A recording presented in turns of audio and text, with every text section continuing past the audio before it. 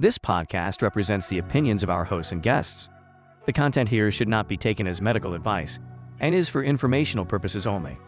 This podcast also does not establish a standard of care, doctor-patient, or client relationship. No guarantee is given regarding the accuracy of any statements or opinions made on the podcast or website. And because each person is so unique, all listeners are encouraged to connect with counseling and medical professionals for assistance with their personal journey. All people, places, and scenarios mentioned in the podcast have been changed to protect the privacy of those involved. Welcome to We're Not Fine. I'm Dr. Talia Jackson. And I'm Doug Jensen. We thank you for listening every week to our deep and thought-provoking conversations about relationships. Are you ready? We're so ready. We're so ready. So first of all, we need to acknowledge how we're in this new studio together. We've had so many audio-visual issues, and we have our sign that represents the name of this podcast. And you and I get to sit next to each other now. Which is so much fun. We did sit next to each other last time, except I was looking at Doug the entire time, and Doug was looking into the camera. So I had to lean in closer closer. It was a little weird. And I did not do that. So you are our very first guest in this set, which is why I was a little getting here. And so for all our listeners and viewers, we so welcome Melissa Rogers. Yay. And I want to start by saying how bizarre it is that you and I actually connected the first time. This actually is a very bizarre story. It's a very bizarre story. And the funny thing is, as you and I talked about it, though, we had more in common than we ever thought. So, like, I went to the emergency room in Hudson, Wisconsin with a jiu-jitsu injury to my eye. And the nurse that was taking care of me referenced you, put us in contact together on Instagram because she was saying, you know what, this person would be perfect for your relationship podcast, right? And so you and I connected on Instagram a long time ago. And the funny thing is, like, and so I knew you were going to be on the show at some point. So I'm so glad we finally made it happen. But I also want to say, like, at the end of the day, like, you knew this person from the Dairy Queen in Wisconsin, I think. Yes, right? From high school, my very first job ever. And she was in a grade below me, and I feel like that's back in the time where anybody in a different grade, like they weren't part of your circle. It was so weird. Right. And so we worked together, and I remember I thought she was so cool and so fun. I'm like, oh my gosh, this younger girl is actually really cool. And at the time, it was like so much younger, I'm sure. I remember in high school that I actually didn't know the name of a single person in the grade below me, but I knew every one of the upperclassmen. Yeah, I mean, she was basically a zygote, so I was like, whatever. Oh my God, a zygote. And of course, I found out in that process that you've also trained jiu-jitsu. So we have so much in common. I've also sustained a jiu-jitsu injury, so I love it.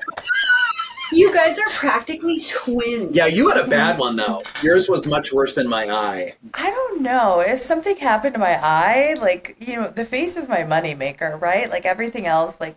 Yeah, of course it is. Yeah, like, I tore my MCL, so, like, yeah, did it suck not to walk for a while? Sure. But like, if something happened to my face, I would have been absolutely just horrified. Hopefully you can't see my eye injury anymore. Can I formally introduce this lovely young one? I would be delighted if you did. All right. And I get to watch you as you do it. Melissa Rogers, that you are a proud Texas transplant. And I love, you're a Midwest girl. At heart, growing up in Chicago, finishing high school in Wisconsin, and excitedly donning maroon and gold as a Minnesota Gopher in Minneapolis. Mm-hmm. Love that. I do too. Love that. So you're still our peeps. After her, I love this, Tour de Midwest. It's so French. Yeah, I like to make it seem chic. It was so chic because, you know, the Midwest is not that chic. So if you add a de, that really makes it go up 12 notches in coolness. That you set your sights on her dream city of New York City, which is a dream city. After a few years enjoying Manhattan life, you slowed down and got to enjoy time as a Georgia peach in the gorgeous storybook-like scenery of Savannah, Georgia, which I have heard is really glorious. I'm going to be there in a couple weeks. Now in El Paso. Yeah. Quite as picturesque. Isn't it? I mean, I'm feeling like maybe some strip malls and some, what are those called? Dust Bunnies, no, they're called Yes, tumbleweeds. no, you're thinking of tumbleweeds. We definitely have that's Dust what I'm Storm. picturing. There are plenty of Yes. strip malls, but El Paso is really a lovely place, so please come visit. Absolutely, I'd love to. I've been. Maybe I've not. I've never. It's been. That's an right. academic. It's an academic community too, right? That's true, yeah. Yeah. But I feel like you have literally been everywhere, which only makes it more interesting to talk I to agree. you about being a matchmaker, because I'm so curious, and we can kind of dive in later to their spots for us to kind Yeah, of chat let's about dive. it. But like, what dating looks like in other places, what people feel like in different places. It says you love working with clients locally, nationwide, and can understand cultural nuances and the unique voices coming from any region and any market. Dying to hear all about that. Of course you're creative, and of course you have an outgoing personality, and of course you have a background in psychology. I mean, Of course when you're I not do. working, we can find you on the tennis court and the golf course. Love it.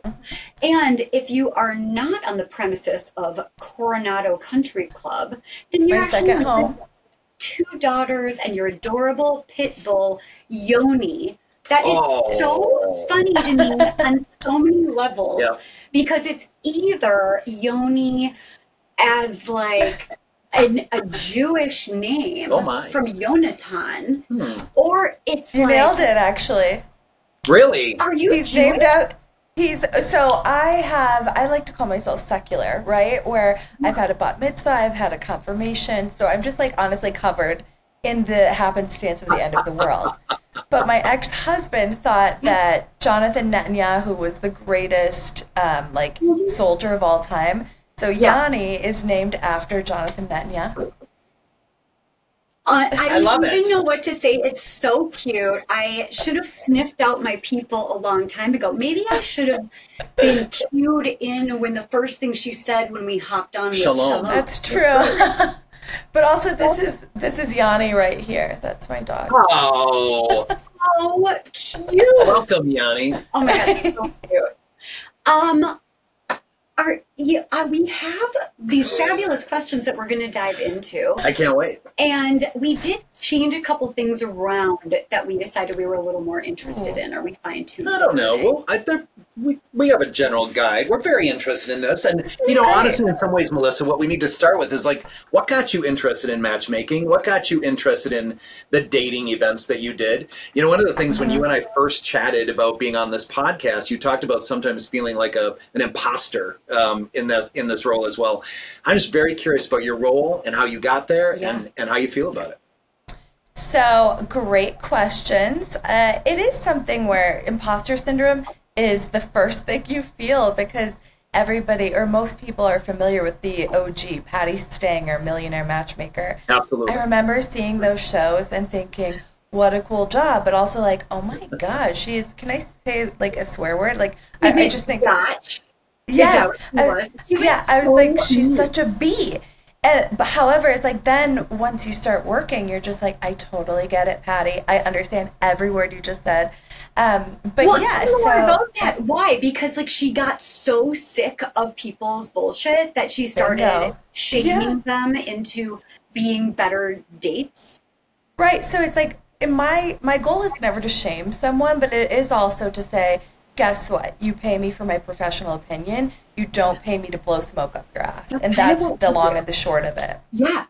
Yeah, I love it. And also, like, you're paying me to get this show on the road. And if I see obvious reasons why you're not having success, let me tell you, start brushing your teeth. That was like, Yeah. That's correct. Yeah. I've So you never kind had of- to tell someone that, though. You kind of got stimulated from Patty. Tell us more. Yes. So you had asked just kind of what brought me into being a matchmaker. And the truth is, I knew I wasn't meant for a typical job. Like, I guess some people say neurotypical, but I just knew that working in an office, something 9 to 5, something corporate, not going to be for me. Yeah. And at the University of Minnesota Twin Cities, they have an incredible psychology program. They have an incredible I human went to sexuality program. Oh, well, that's why you're so good at what you do. So I loved the focus on human sexuality, and it was it felt taboo still, because what was this, like 2005, 2006, when I was just like, oh my gosh, like, can I even really study this? But either way, so I wanted to get out of my current role, which was I was working with adults with personality disorders, which was great when they were happy, and it was absolutely terrible and like sad and scary when they weren't happy. And I'm such an empath, like I just couldn't do it. But yeah, so I found a company that was hiring for matchmakers, and I applied thinking, well, this is obviously a scam. They're going to steal my information, but if it's true, it would be really cool. And here I am, like about a decade later, and I'm just really thrilled that luckily I have been able to step out of imposter syndrome because, you know, after a while, it's like you can't just like, you have to acknowledge your strengths, right? And I'm really good at telling people exactly why they can't only ask for men over 6 foot tall, you know? Oh my gosh, Melissa, I love that so much. And also, like, I feel like anyone can relate to the whole imposter syndrome, but I feel like especially in our career as well, I remember feeling the same thing. Like, well, what do I know? And what you don't realize when you start in a profession like this is that it takes time to build the confidence in your own intuitive knowing of how to move forward. And we have all of the resources and all of the science behind it. I'm sure we can't wait to talk to you about all of the tools and assessments that you use. So there are like science backed ways of figuring out if there might be chemistry, but a lot of what we do is gut and it's intuition. Yes, the CEO of my company will laugh because I remember when she and I were doing an interview, I was like, I hate this word, but at the end of the day, I joke that I'm a vibe scientist, you know? Like, I got to read the vibes. This is my science. I'm obsessed with that. I love it. And Melissa, you also got into dating, right? Mm-hmm. The dating services. Yes. Tell us more about that as well.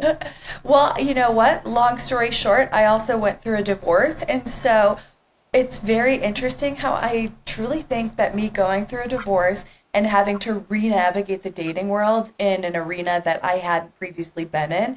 I never had to use the apps or anything like that.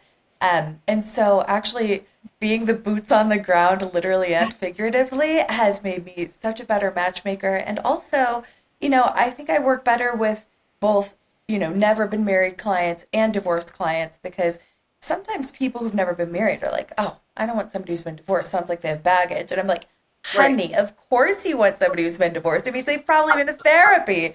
Some training. Oh my God. It means they've probably been to therapy. And it also means that they've been able to, in the past, commit to something, which I think is a great... Does it mean they committed? You know what? They got a divorce.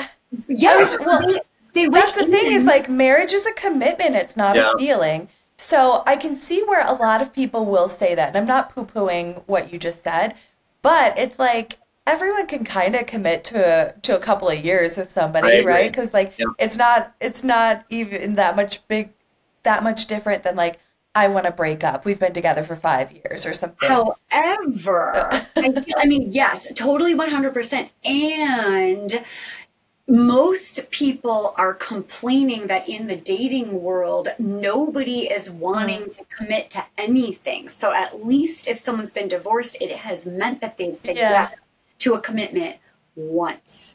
Right. I respect your reasoning. I do. Yeah, I'm being with you, Melissa. I think a lot of people don't know what they want, which I'm kind of eager to hear about in the matchmaking process. Yeah. I think people are really confused sometimes. Go ahead.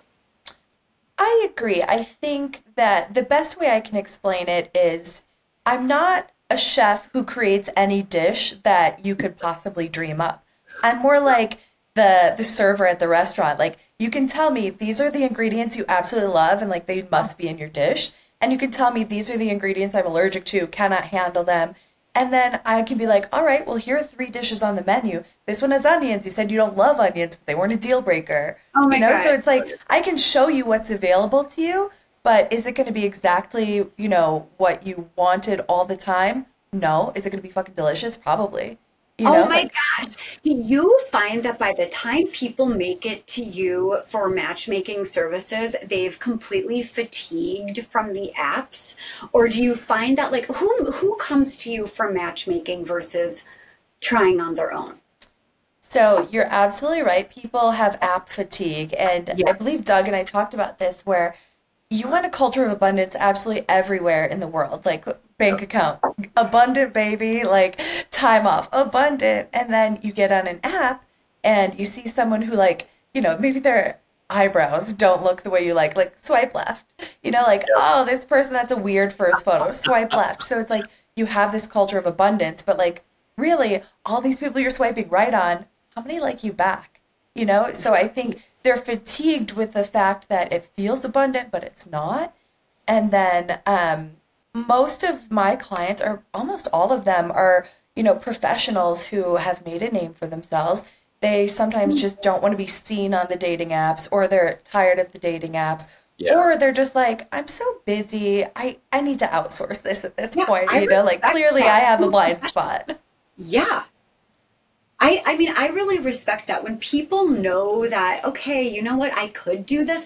I could mow my own lawn and weed all my stuff, which I do. Actually, my son does. And we should be outsourcing more things than we are. But I really respect it when people value their time and say, I could do this for a really long time poorly, or I could hire a professional to do it really well, and it will probably take a quarter of the time. Right. And I think you hit the nail on the head when you said we should be outsourcing more things.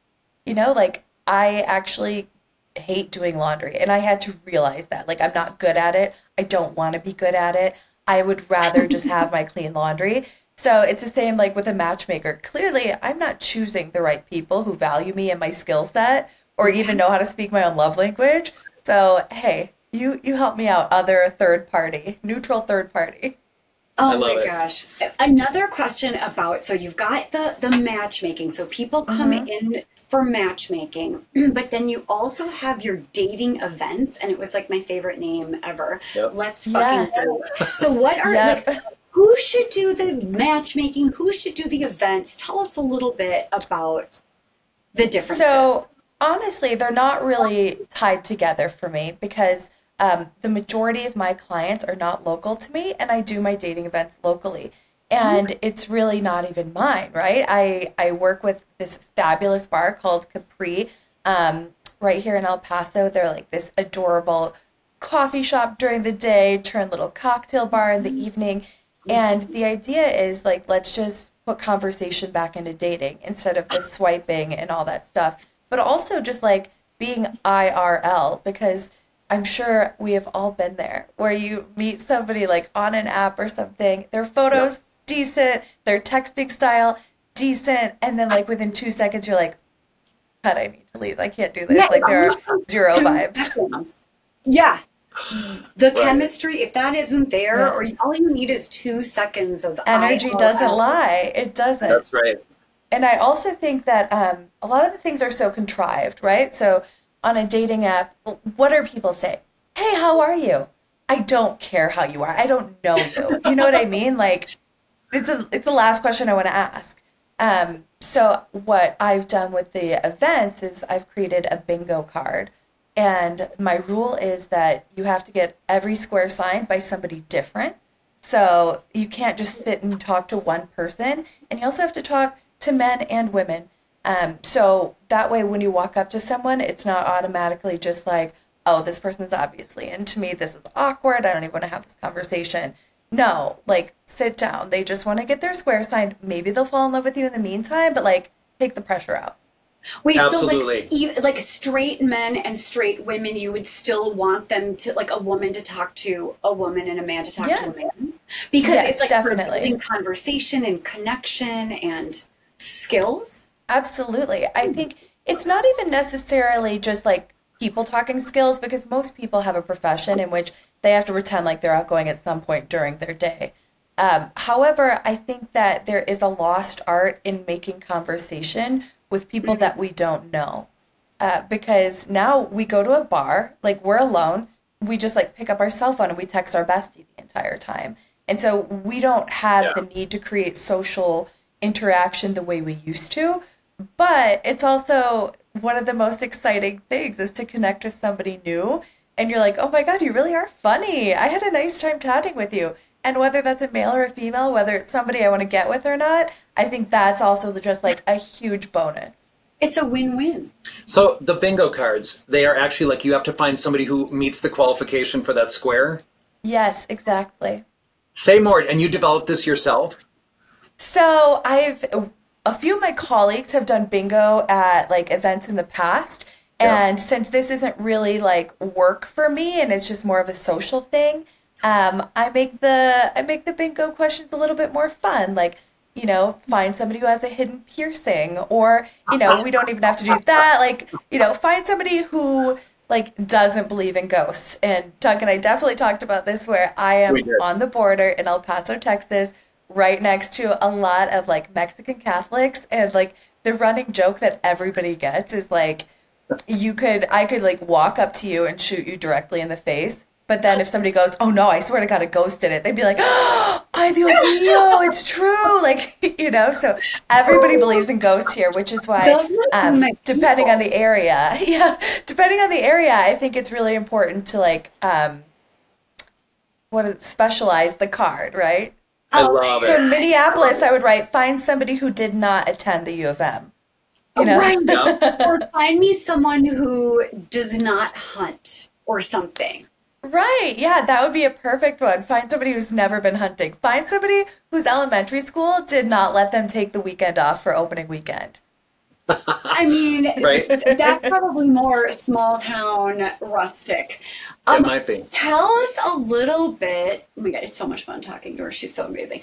Tell us a little bit about how people engage with matchmaking services, like pre-first marriage, post. Like you were saying a little bit about like someone who's never been married, someone who has been married, maybe someone who's widowed, like different stages of their lives. What do you notice? What do you find? I love that you mentioned someone widowed, because I can recall my very first client who had been widowed. I was so nervous to tell people like, "Oh yeah, he's been widowed." You know, it almost feels like better to be like, "Oh, he's been divorced. Don't worry, they hated each other." But instead, it's like they were so in love. And so I loved being able to sell it, in that he explained it like having kids, right? You don't love one kid less just because you're, you know, going to have another one. You find room to spread the love. So I actually find people who've been widowed and they're coming at this from like this beautiful experience. They're nervous because they don't want to, you know, take anything away from their previous marriage, but they're also like ready to find love again.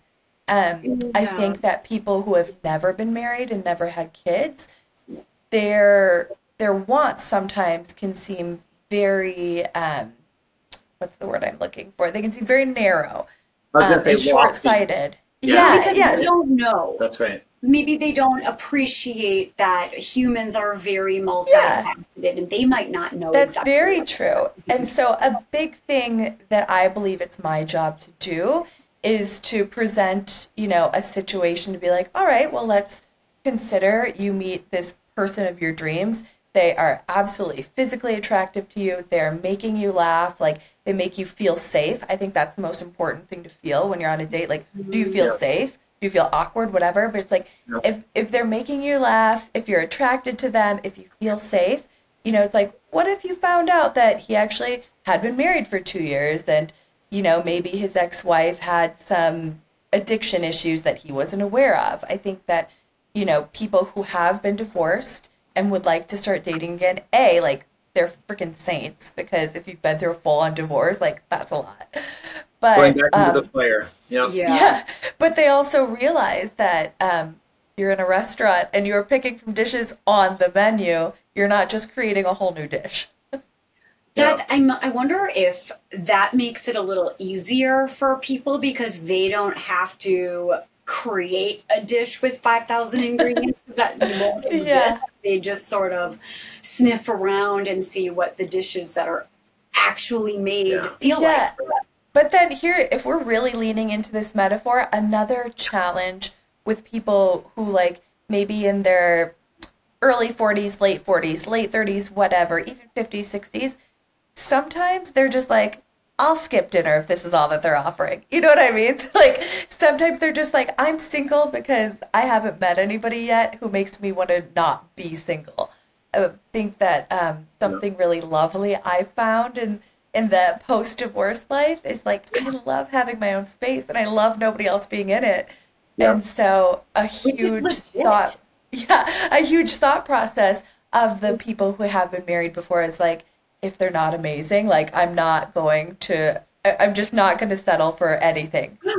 We talk about this a lot on this podcast. Yeah. I want to say two things. Number one, we're going to have an episode dedicated to dating when widowed. A dear friend of mine lost her husband last year, and I cannot wait to do that with her. She's not quite ready to do it yet. Because we're going to do an episode first on kind of how her whole life has changed, which kind of goes back to something when someone, for example, in a widowed situation, like your whole circumstances, if you have kids, the availability that you have, the time that you have, especially, depending on how old your kids are. There's so many factors involved in all of this. But one of the things I love that you just did is that you talked about like the benefits of being single as well. A lot of us, including myself, have chosen it too. Do I think that there could be someone who changes that if the right person came along? Very possibly. But I also think that and I'm very curious about two other questions related to what you just said. Number one, we talked a little bit about the heterosexual piece of this. Do you also work with the LGBTQ community? And then secondly, the issue of like people who might want open or ethically non-monogamous or polyamorous. Do you accommodate those people as well? Do they even Absolutely. matchmaking? Yeah. So I actually was a little bit shocked because speaking of imposter syndrome, the very first client I was ever given, like they were like, all right, Melissa, this is your first client. Welcome to Matchmaker World. She was like an older or a later in life lesbian, And I was like, what? Are you sure? Like, are you sure Joaquin Phoenix did? Like, what is happening? Like, this is a challenge, like I don't have to earn a paycheck here. But yeah, so also I've been really, really lucky to start working with people who have been, heterosexual when we started. And then, after conversations, I just had a conversation on Thursday with a client who's like, you know what? I'm trying to be more open and I really think I shouldn't waste time and I should use, our time together to explore, dating women or dating men or just kind of looking at all sides of the coin. So, yeah, I think that's really been a pleasure of mine is to help people feel comfortable enough in their skin and confident enough in dating that they're like, all right, never dated a woman before. Here I go. Let's see what happens. I can't think of a better place to explore that. And it also feels like you're there for guidance and coaching.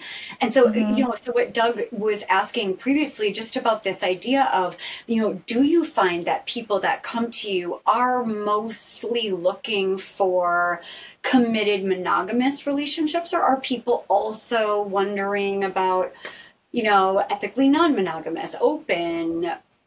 I mean, we really get a little bit of everything. I would say the majority of people are looking for monogamous. But if somebody tells me they're open to polyamory, then that just opens up more doors. It might be harder to find a match. And pardon me, I shouldn't say harder. I may have to get more creative finding a match for somebody who's openly polyamorous. But I believe there's a lid for every pot. And I also believe that, life after divorce, polyamory doesn't seem so bad, right? Like you get to have your space and, you get to have your cake and eat it too. I've been thinking a lot about that myself. It's like a dream come true, I think, when people can come to you and know what they're looking for, which might be different than what they think they should be looking for, but just to really be honest with themselves about who they are and what they're wanting. Melissa, the other thing that's really clear to me is that you are incredibly receptive to kind of whatever comes in front of you, and that safety in this process. I know that people who probably engage in the matchmaking process or who have hired services for dating before, there's an anxiety about that. Like, going in and being able to talk about those things and having somebody say, I might want to start dating women as well as a bisexual person or whatnot. I love the safety that you create. I love the welcoming space that you create. It feels really important in any situation that people have that safety. You mentioned that in the actual date itself. Go ahead. Yeah, really nice work. Like you talk so beautifully about it. You're so kind.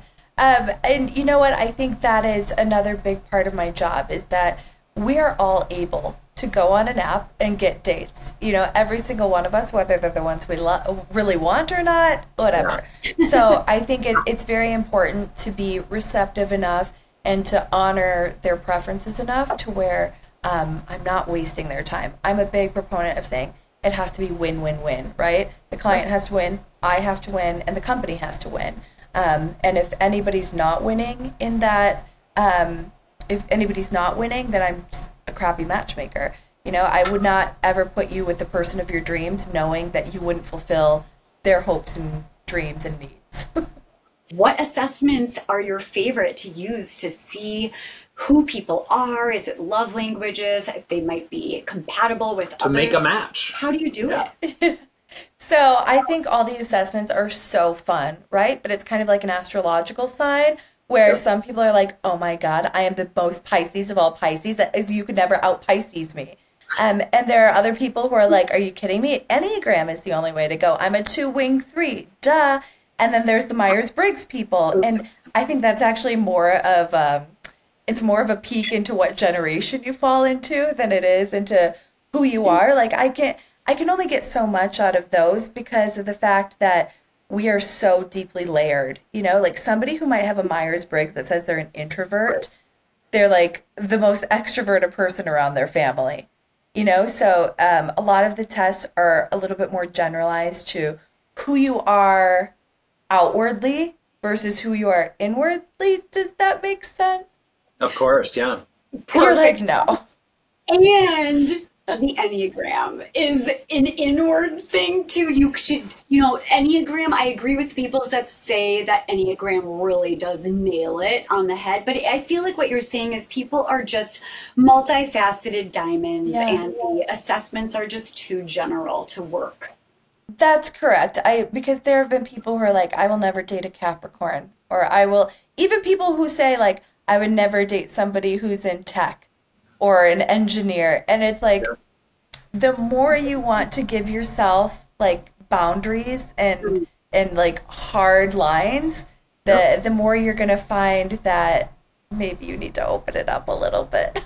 Oh, I couldn't agree more. Absolutely. I'm really curious about how, if you're finding somebody showing up looking for all sorts of ingredients, right? And then you are maybe looking at them a little bit and you're like, sweetheart, you're not exactly a peach yourself. How do you have that conversation with them about, is there coaching, how they can become more dateable? What do you do? That's a great question. And I think that once again, there's a lid for every pot, right? And I think something that is very important to ask people is, if somebody is attracted to like an artist, let's just use this example where they're like, I just want somebody like super like creative, ethereal, always feeling, XYZ, say, all right, what do you think they're looking for? What do you think when your perfect partner is out there searching, what do you think they're looking for back?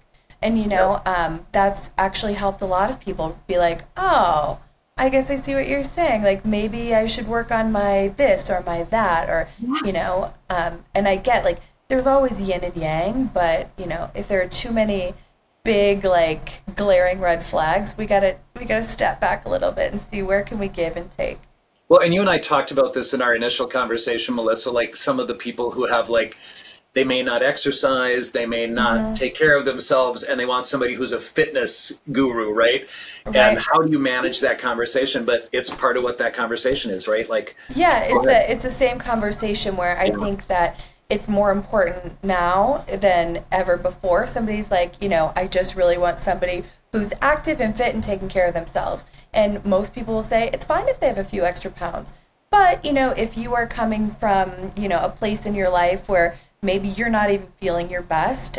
When people say to me like, oh yeah, I'm 30 pounds heavier than I should be or that I want to be, and then they say, but I'm only attracted to this. That's when I have to bust it out again and say, all right, so I get it. We all have preferences. I think you look amazing right now, but you already admitted you might not feel like your best version of yourself. Right. So your perfect partner, what do you think they're searching for? And would they be attracted to the mindset that you're currently bringing to the table with this extra 30 pounds on your body? And I use that example because I always think like, if I was skinnier, maybe this or maybe that. So I think the mindset that goes behind it is also a huge factor. I mean, what I love so much about what you just said is you're making people think a little bit about what am I bringing to the table rather Right. than what is my perfect person, what's my perfect date. And I really like, and the way that you brought that up was not at all shaming, but it's sort of like, let's hold up a mirror just for a minute and just think about like, what do you think other people coming to us might be looking for and wanting? I really appreciate that. I do too. And I think, body positivity, et cetera, and I love your comment about there's a lid for every pot, because there is. And, one of the things, so I developed the 4 C's of relationship, and chemistry is the first one of those. And the thing about it is, Melissa, chemistry comes in a variety of forms, and we're all attracted to different people. And you said about energy, but I have so many people who will get on the phone with the person they're trying to date, and if the voice isn't right. So it's really important to just kind of listen to yourself. And I do believe that people should be selective, and I do not think that people should settle, but it's equally important to really get realistic about what are you bringing to this table, and who are you, and who's a good fit for you, and and what's going to be a draw for you. I want to ask too, I'm very curious, Melissa, about how the political climate, for example, one of the things that I hear a lot about from clients is that, they don't want to date a person who voted for this person or that person. The pandemic was obviously a time of big social isolation. So I'm kind of curious about how those factors have come into play in terms of what people say. Are people literally saying, so as a gay man, I'm on this app, right? And, there's a lot of people who are like, if you voted for Trump, I'm out, right? Don't even bother. So I'm just kind of curious what you're finding, because the criteria feels different. Go ahead. Right. So you make such a good point. There are so many people who want to just start the conversation of politics and say, if this is a very popular one, is saying if they voted for Trump, no, absolute deal breaker. And I just encourage them to remember how short-sighted that is, right? Because there's so much more behind a political decision than just a talking head. And we could get really deep into this subject, but I would say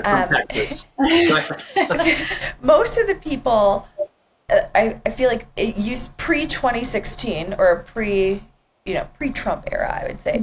People would say, you know what, live and let live. I'm Republican and I believe that, my mate can be liberal, Democrat, whatever, as long as they live and let live. And so there was a huge shift of live and let live to oh, hell no, if they voted for Trump, they are not getting near me.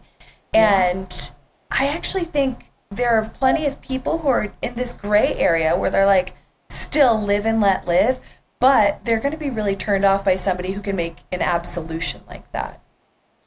So politically, if I could give people advice, it would be remember that we're all forming our opinions from a perception that we've lived our entire life with. And so instead of saying no and making that blanket statement, cultivate a little bit extra of what else is going on to make them make those decisions.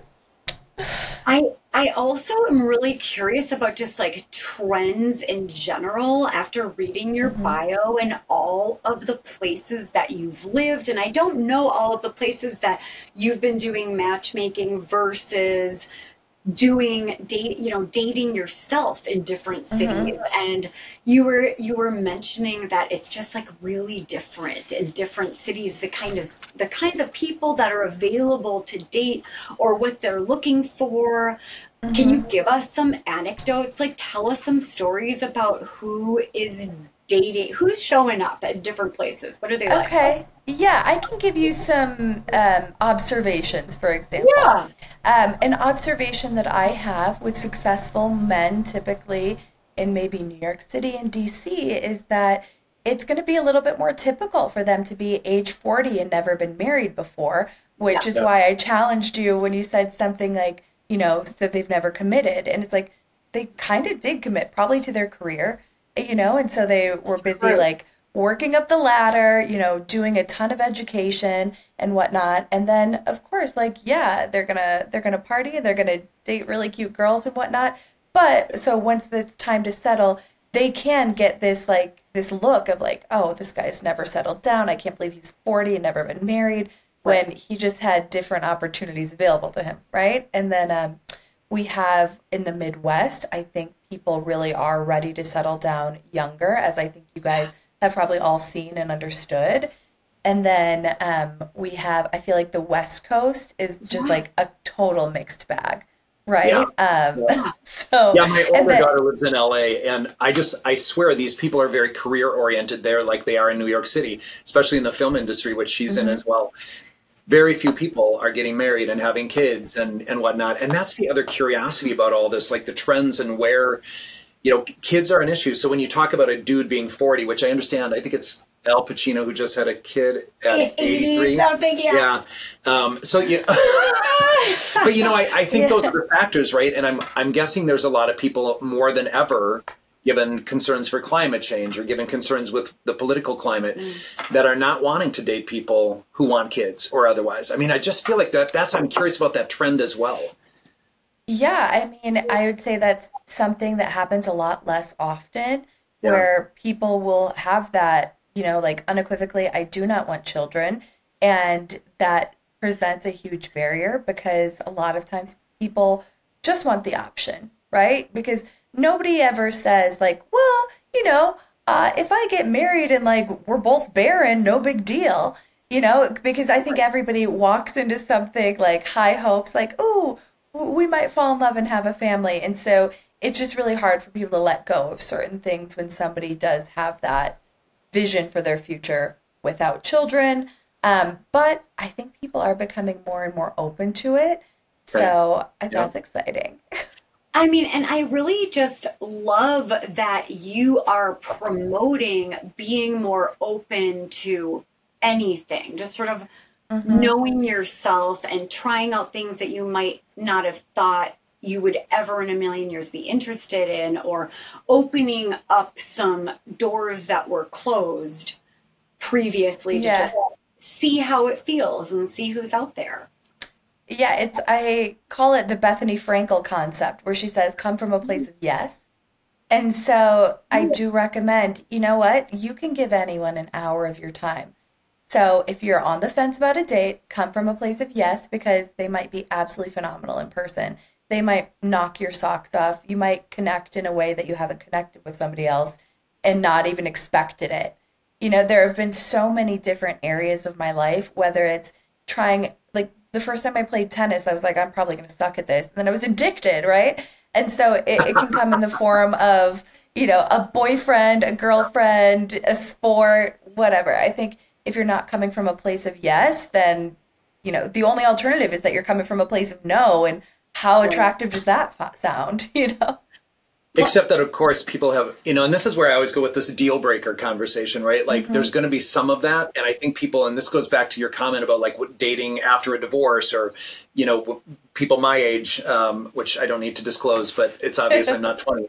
But there's a part of this where you get to know yourself and you kind of know what you're willing to do and not to do. And even you talk about like the space, I would have a very hard time sharing my space as well. So, I mean, I think, Melissa, as we kind of get older and we get more educated and we get more experience in this life, I think there's a really big opportunity to take a look at all of those pieces. So people will know some of that, but that openness is great. And I love that you coach people in that way. It is good. It's and cool. that's how we learn about ourselves. And I also like what you were saying, Melissa, about like you can give anyone an hour of your time and just see. What I like to tell my clients often that are fatiguing from the apps is, if you can think about it as 45 minutes of your life to go out there, try a new cocktail or a new bubble tea or a fabulous meal, meet someone you've never met. And even if you're just thinking about it as maybe it is either going to be a surprising connection or a hilarious story, because the worst dates are really good stories. And in fact, I forgot to tell you this. I'm collecting behind the scenes. People are writing to me about all sorts of amazingly horrifying bad dates. Wow. Oh my gosh, I can't wait to write to you. Oh my gosh. My own chapter. It's like right there. And I realize like there might be something sociopathic about me, but I love hearing about bad dates almost as much as good dates. But Do you know what? I'd rather hear about a bad date than a good date at this point from like my best friends, because I'm like, oh, of course they liked you. You're great. Tell me why they didn't like you, because I'm dying. You're fabulous. But I know. And also I think just the whole point that's how we learn about ourselves and what we're into and what we're not into, by seeing what it feels like, this vibe scientist that you're talking about. Like, what is that energy, which I love. I feel, Melissa, like we could talk to you for hours and hours and hours about this, and I have a million more questions. But I am kind of curious, as we might want to wrap up this particular episode, like what advice do you have for people who are looking to date or go to a matchmaker or go to a dating event? Oh, yeah. I would say that, I want this to come out as loving as possible, but and I even touched on it already, any barrier that you currently have, I'm still going to see that as a matchmaker, right? So I'll reference myself once again. Sometimes I think like if I was 20 pounds thinner, I would probably attract way hotter, way better guys that I would be way more into. But after a while, like that thought process manifests. And so it's like, if a date goes bad, my head says it went bad because I'm too chubby, so everything about that. Right. However, it's like, if that's what's in your mind, then that's what it is, right? If it was, you know what, we just didn't really get along very well, then that's what it is. So my best advice is, if you're not feeling like you're really in a place where you're in love with yourself, you're not going to let somebody else love you the way you need to be loved. So, just dialing back, if somebody says, I'm not exactly where I want to be right now, that's a totally different conversation. That's almost like, are you sure you want to do this right now then? Right. Because you're still going to have all those problems, but the way you're able to digest them and work with them and sit with the discomfort and then still get out there, that's going to make a difference between somebody seeing you as an amazing partner or just like dead weight, or like somebody boring who always says the same thing over and over. Like, oh, too bad. You think everybody hates you. Well, they don't. So find a new narrative. So here's another question, and maybe this is the difference between therapy and matchmaking, or is there any, I feel like everyone needs to be in therapy when they're trying to figure this out, because what is the difference between saying you need to be fully formed before you're ready to date versus just go out there, you're going to learn about yourself along the way, but nobody is, you don't need to feel like, okay, now I'm a complete, perfect person. Right. But you do need self-esteem, and you do need to not be insecure, I think. Right, and I think that's where it comes in to say, I'm perfectly incomplete, but I'm happy with where I'm at in this moment. Yeah. That's beautiful. Yeah. Yeah, so you can go out on a date and know, like, there's so many areas where I can grow, but the right person is going to foster an environment where I feel comfortable to grow. And they're going to kind of cherish me as I am, even though there's room to grow. So I don't have to be a complete person. If you're coming from a mind space of like, I'm like, why would anyone want to date me? Don't go on a date. You don't have to be perfectly complete and perfectly whole. You can know that you have flaws, but you know what? If you're saying things to yourself like, I'm not going to bring value to anyone's life, that's when you should not get out there. Like take a minute, maybe connect with your friends, maybe then like go to therapy. But you can be incomplete. You just can't be Eeyore about it, I guess. Well, and I think there's two things about that. One is we all have insecurities, right? We all have things that we would change about ourselves if we had a magic wand, which I don't encourage, because we are who we are and our world has brought us to where we are. But I think readiness, that word ready kind of hit me a little bit, because I think a lot of people feel like, I want to go out there, I want to have fun, I feel like I should be dating, I'm 35 years old or whatever it is. And I think people need to be ready. And I think people need to be psychologically and otherwise ready to really be vulnerable and be honest and be forthright and transparent about the process. Yeah. And I would say, like, one of those litmus tests you can use, like, am I ready? Just ask yourself the question, am I mature enough to send a text message afterwards that says, hey, I had a fun time. I wasn't really feeling it, but you're awesome. It's like if you get the ick thinking about having to say to somebody that you're not ready to date them if they're interested in dating you, then maybe you have a little bit more inventory to take. You have to be adult enough to be like, yo, you were great, I'm really great, but you're not great for me, and vice versa. Melissa, I absolutely love that litmus test. I think it's really phenomenal, because it's really hard for people to do something that they think will harm someone else. A little bit of twinge of codependency and avoidance in all of us. Yeah. Melissa, this has been a tremendous thrill. I'm so glad that nurse at the Hudson emergency room put us together. I know. Thank you, Jenna. Yeah. I mean, I feel so lucky that you got your that I got injured. Almost punched out of your That's face, right. and here we are. I mean, that's how you can look at everything. Like every seemingly, or what do they call it? Every step back? Like it's not always a step back. Like we just took several steps forward. Yeah. I like the flip of your hair with it. Yeah. That was really well done. That's the only reason I don't cut my hair. It's like I have to use it as an accessory. I know. Believe me, I understand. It's the only reason I've failed 5 times to get contact lenses put in is because I desperately just want to hold on to the glasses as an accessory, I think. They're beautiful. That's part of the deal. Melissa, we're so grateful to you. Will you tell people where they can find you? Plug anything you want to plug. Okay. Well, you can text me direct. No, just kidding. Don't. You can find me on Instagram. I'm at @the_MLR for my initials.